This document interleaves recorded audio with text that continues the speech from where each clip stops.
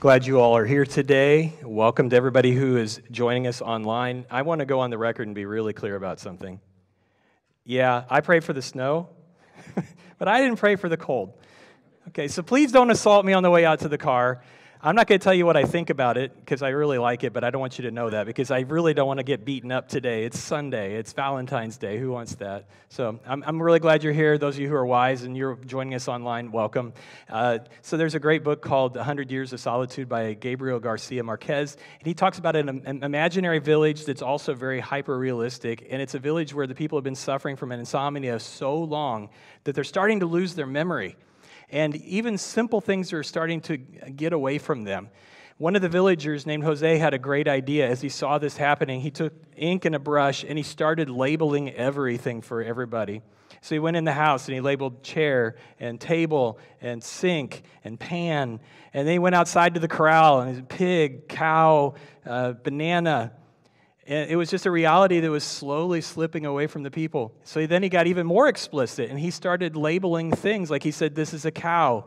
She must be milked every day so she continues to produce milk. The milk has to be boiled so we can add it to the coffee and make café con leche. You know, as this reality just continued to slip away from them, finally there was just a sign at the entrance to the village that said, God exists, as though even that knowledge was getting away from them.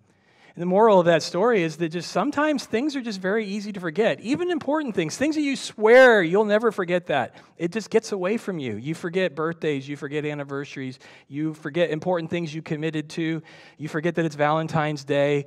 There's just so many things that it's so easy to go, I never thought I'd forget it, but here it is, and I did. And so it's good to just stop and make ourselves aware of the things we do want to remember. The Apostle Peter talked about that towards the end of his life. If you were to go into the Bible to 2 Peter, you can hear him saying this to some friends that he really cared about. He says, therefore, I will always remind you about these things, even though you already know them and you're standing firm in the truth you've been taught. It's only right that I should keep on reminding you as long as I live. And he goes on to say, the Lord's made it clear to me I'm going to die soon. And he just concludes it with this way. So in verse 15, I'll work hard to make sure you always remember these things even after I'm gone. You know, many important things can slip away from us. That's why we want to remind ourselves of the things we've made personally that are commitments or that are important to us. We want to do that together as a church. About once a year, I try to circle around and just say, how are we doing as a church? Just state of the union for us. And just to point us once again to all the things that we believe together as a group of people. If you're newer here, welcome. I'm glad you came today because you get to see what's really important to Connection Christian Church. You get to see our heartbeat, what makes our heartbeat faster. We're going to talk about 5 things. If you want to write these down, this is kind of an outline. It's not grand, but this is kind of a little more detail-oriented today, so hopefully this will help you get a glimpse of who we are. If you've been here for a while, maybe it's a reminder of some things that you forgot. So let's talk about who are we? What is a church? Why are we here? What's our purpose? What's our mission? What do we do? What are those things that we do to carry out our mission? Where are we going? What's our vision? And then finally, just very simply, how are you doing? How are we doing together? So in terms of talking about who are we, we're a church. I want you to go back to the Gospel of Matthew to see a conversation that took place. I just read from Simon Peter. He's one of Jesus' closest friends and followers. I want to go back to a time when he was a much younger man. This is in Matthew chapter 16. Jesus was here on earth, and he had his closest friends and disciples around him, and he was sitting there asking them questions, and he got really pointed. Jesus looked at his disciples and says, okay, I want you to tell me, who do you think that I am? Peter, being the leader of the group, spoke up immediately. I'm going to read this out of the New International Version. Simon Peter answered Jesus, you are the Messiah, the Son of the living God. And Jesus replied, blessed are you, Simon, son of Jonah, for this was not revealed to you by flesh and blood, but by my Father in heaven. And I tell you that you are Peter, and on this rock I will build my church, and the gates of Hades will not overcome it. Now, this is something you might find interesting. There's a whole lot going on here. I want to narrow in on one thing. This is the first time in the English Bible that the word church appears. You can check me on it. I'll wait. No. It's in the English translation, this is the first time this word appears.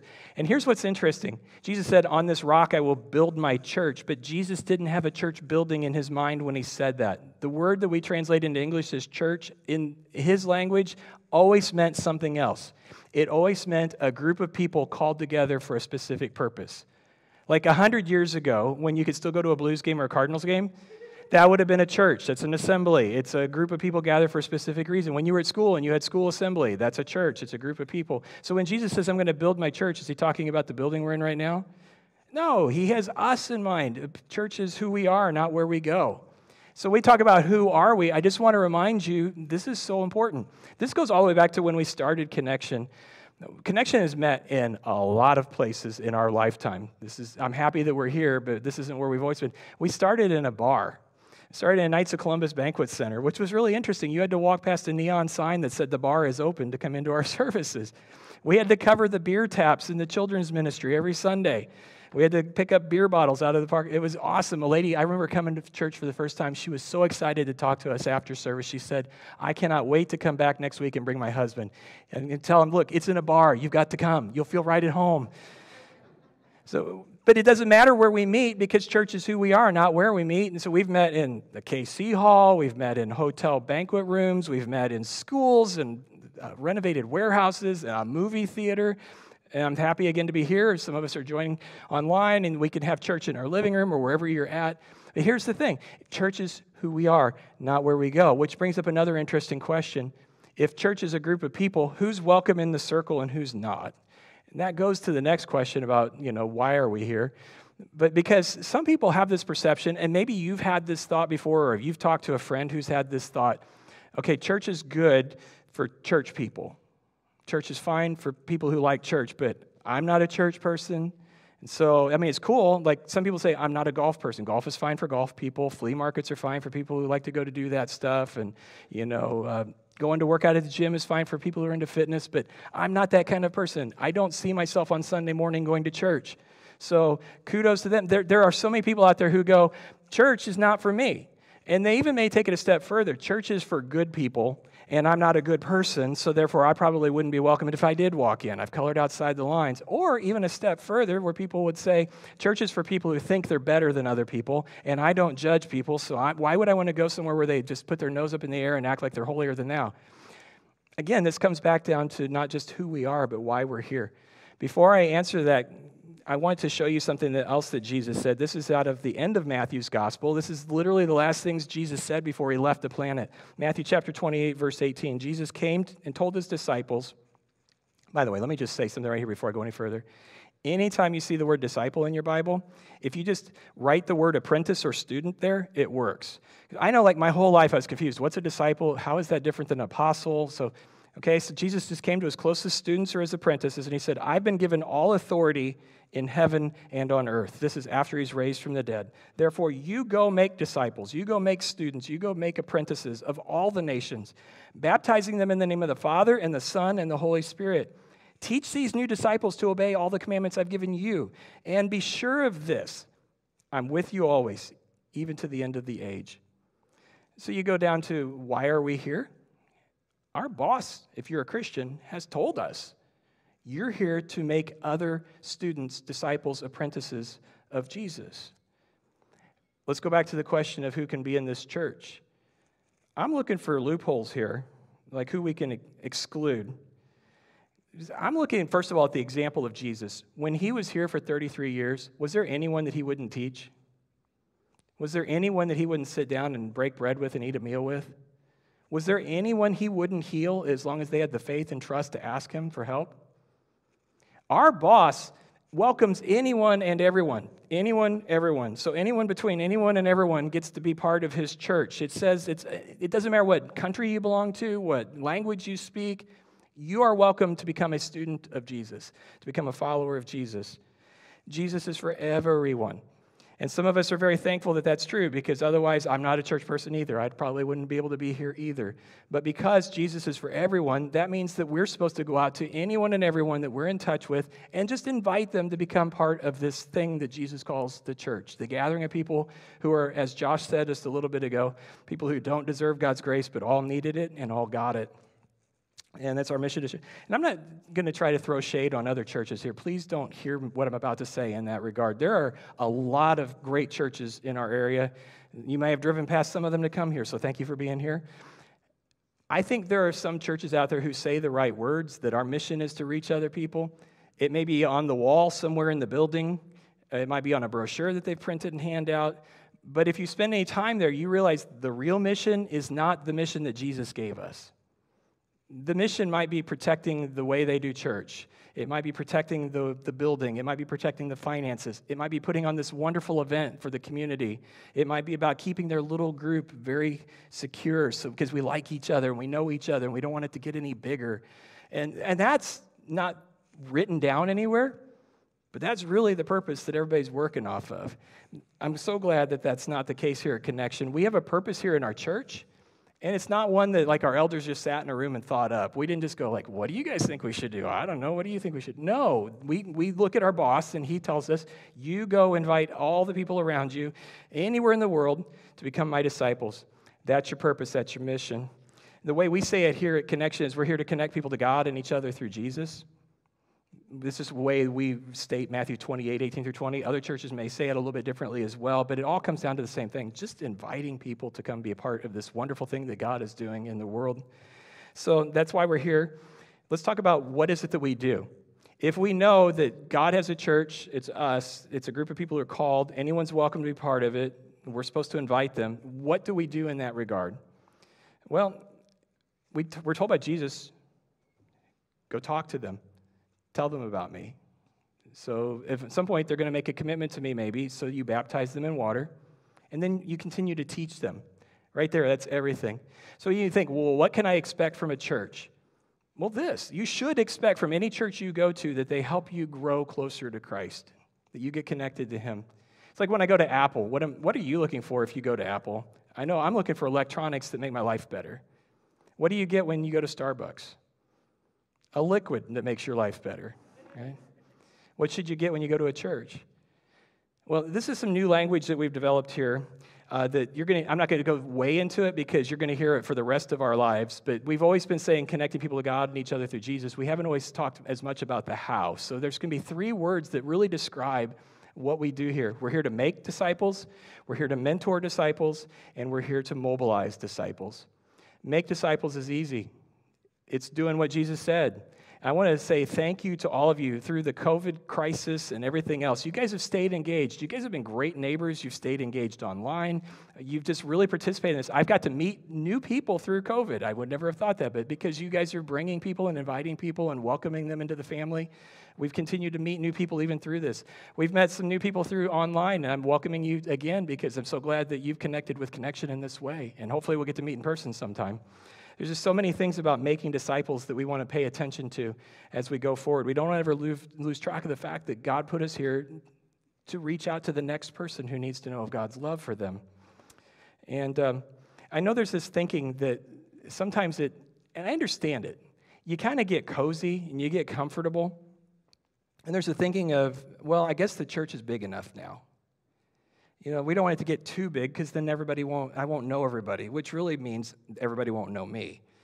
But who are we going to say to, like, we don't need you here, we're big enough? No, we need to continue to make disciples. As many as God puts in our way, we're going to welcome in here, and we're going to help them grow in Jesus. And then we get to the other end. We make disciples, and then we mentor them. So at my house a while back, I was replacing trim around a door, and I took the old trim down. I didn't take a picture of anything. I just thought, trim, I can do that. I know I'm not a great carpenter, but I can do trim. So I'm putting the new up, and so just picture, like where the door opening is? I put the trim right up to the edge, and it didn't quite look right. So I stopped for a moment, and I normally would have gone to YouTube, but first I just went and looked at some of the other doors in the house, and I saw the trim is not right up at the edge. It's about a 1/4 inch off the edge. You go home and you look, and your house will probably be this way too. It's called a reveal. It's a technique that people have been using for thousands of years. It creates these interesting shadow lines, and it hides the imperfections in the wood. Carpenters use it. Architects use it. I was about to not use it. And so later, I was watching one of my favorite carpenters on YouTube, and he explained that he's actually seeing a lot of in homes where he walks in where it's not happening. Younger carpenters or do-it-yourselfers like me don't know about the reveal. And he said it's because they don't have an older carpenter mentoring them and showing them the way. There's so many things you just don't know unless somebody tells you. You need a mentor to help you do better. You need somebody. So sometimes it's them telling you things, but sometimes it's just you catch stuff.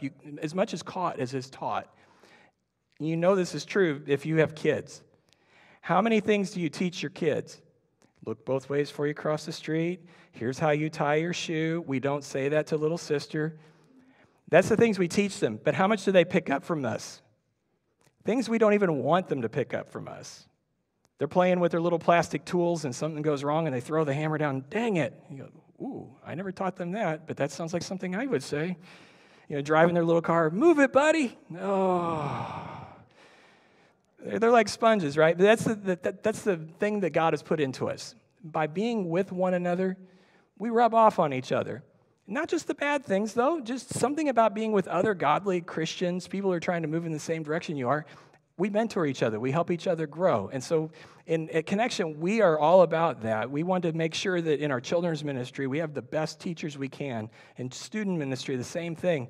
That in our life groups, we're all trying to be together, not just on Sunday morning, but that we're sharing life together so that we're all moving forward in the way that God wants us to. So there's make, and there's mentor, and then there's mobilize.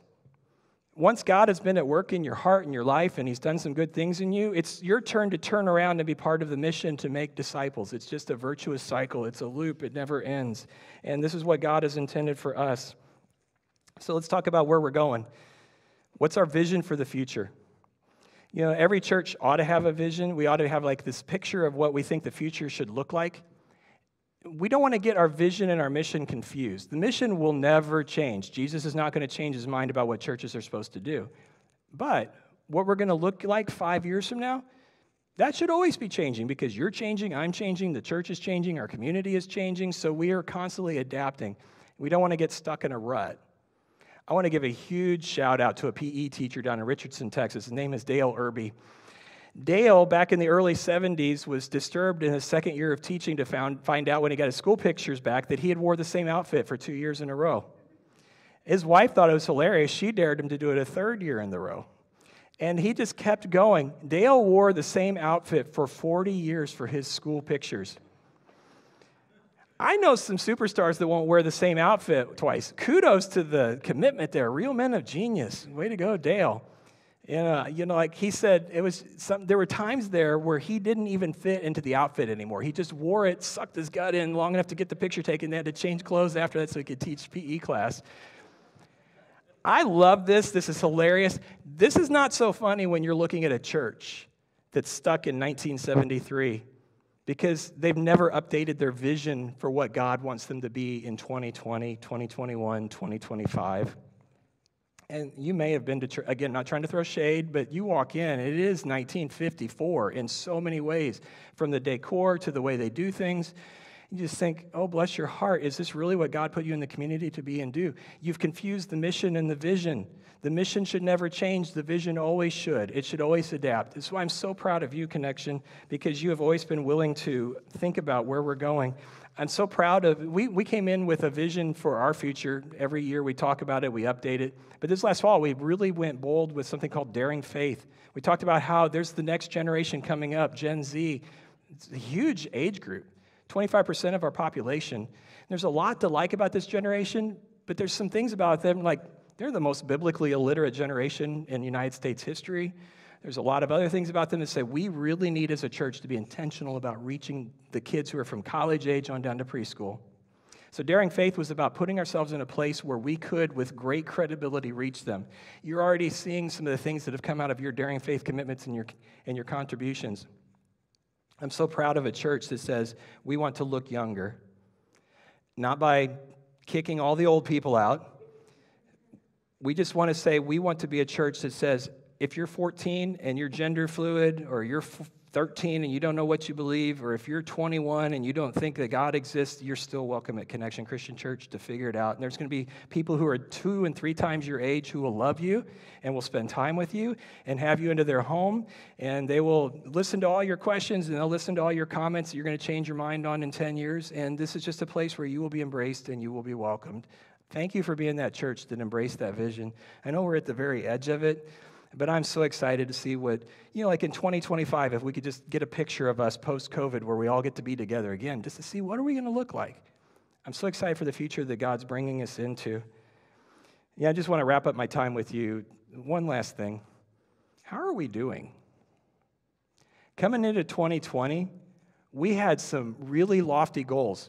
back in, I think it was 2019, we had set a 3-year picture and a 10-year picture for ourselves, a vision of what we would look like. And I remember like by the end of 2021 into 2022, we were visioning ourselves to have like 650 people in worship, an online service, 3 services in total, 5 ministers on staff. We had offering goals and small group goals. It was a big picture, and we were on the way. It was a God-sized vision, but it was doable, and we were well on the way. And then COVID hit. I remember it was in March that Pastor Jeff got to be the first person to preach to a camera in an empty room. He did a phenomenal job. You should go back and watch that sermon. And then it was Good Friday, and Pastor Aaron did a fantastic job bringing us an online Good Friday service. I remember thinking last year, there is no way that we won't be back in the building for Easter because of COVID. And I got to, in April, preach to a camera in an empty room as well. And I don't know if you guys were there for that or not, but thank you if you were. It was a rough year for a lot of people. And we're still coming out of some of that stuff. And so you talk about how are we doing? We had a lot of obstacles to overcome. I know that many of you have personally felt just beat up and bruised from this year, and me too. What I'm excited about is what God has done in spite of all the things that we went through. This church has continued to flourish, maybe not in the way that we thought it would, but it has. Part of our vision before we hit 2020 was to have a strong online service because we knew that's where the next gen is going to be. So we were ready before COVID hit.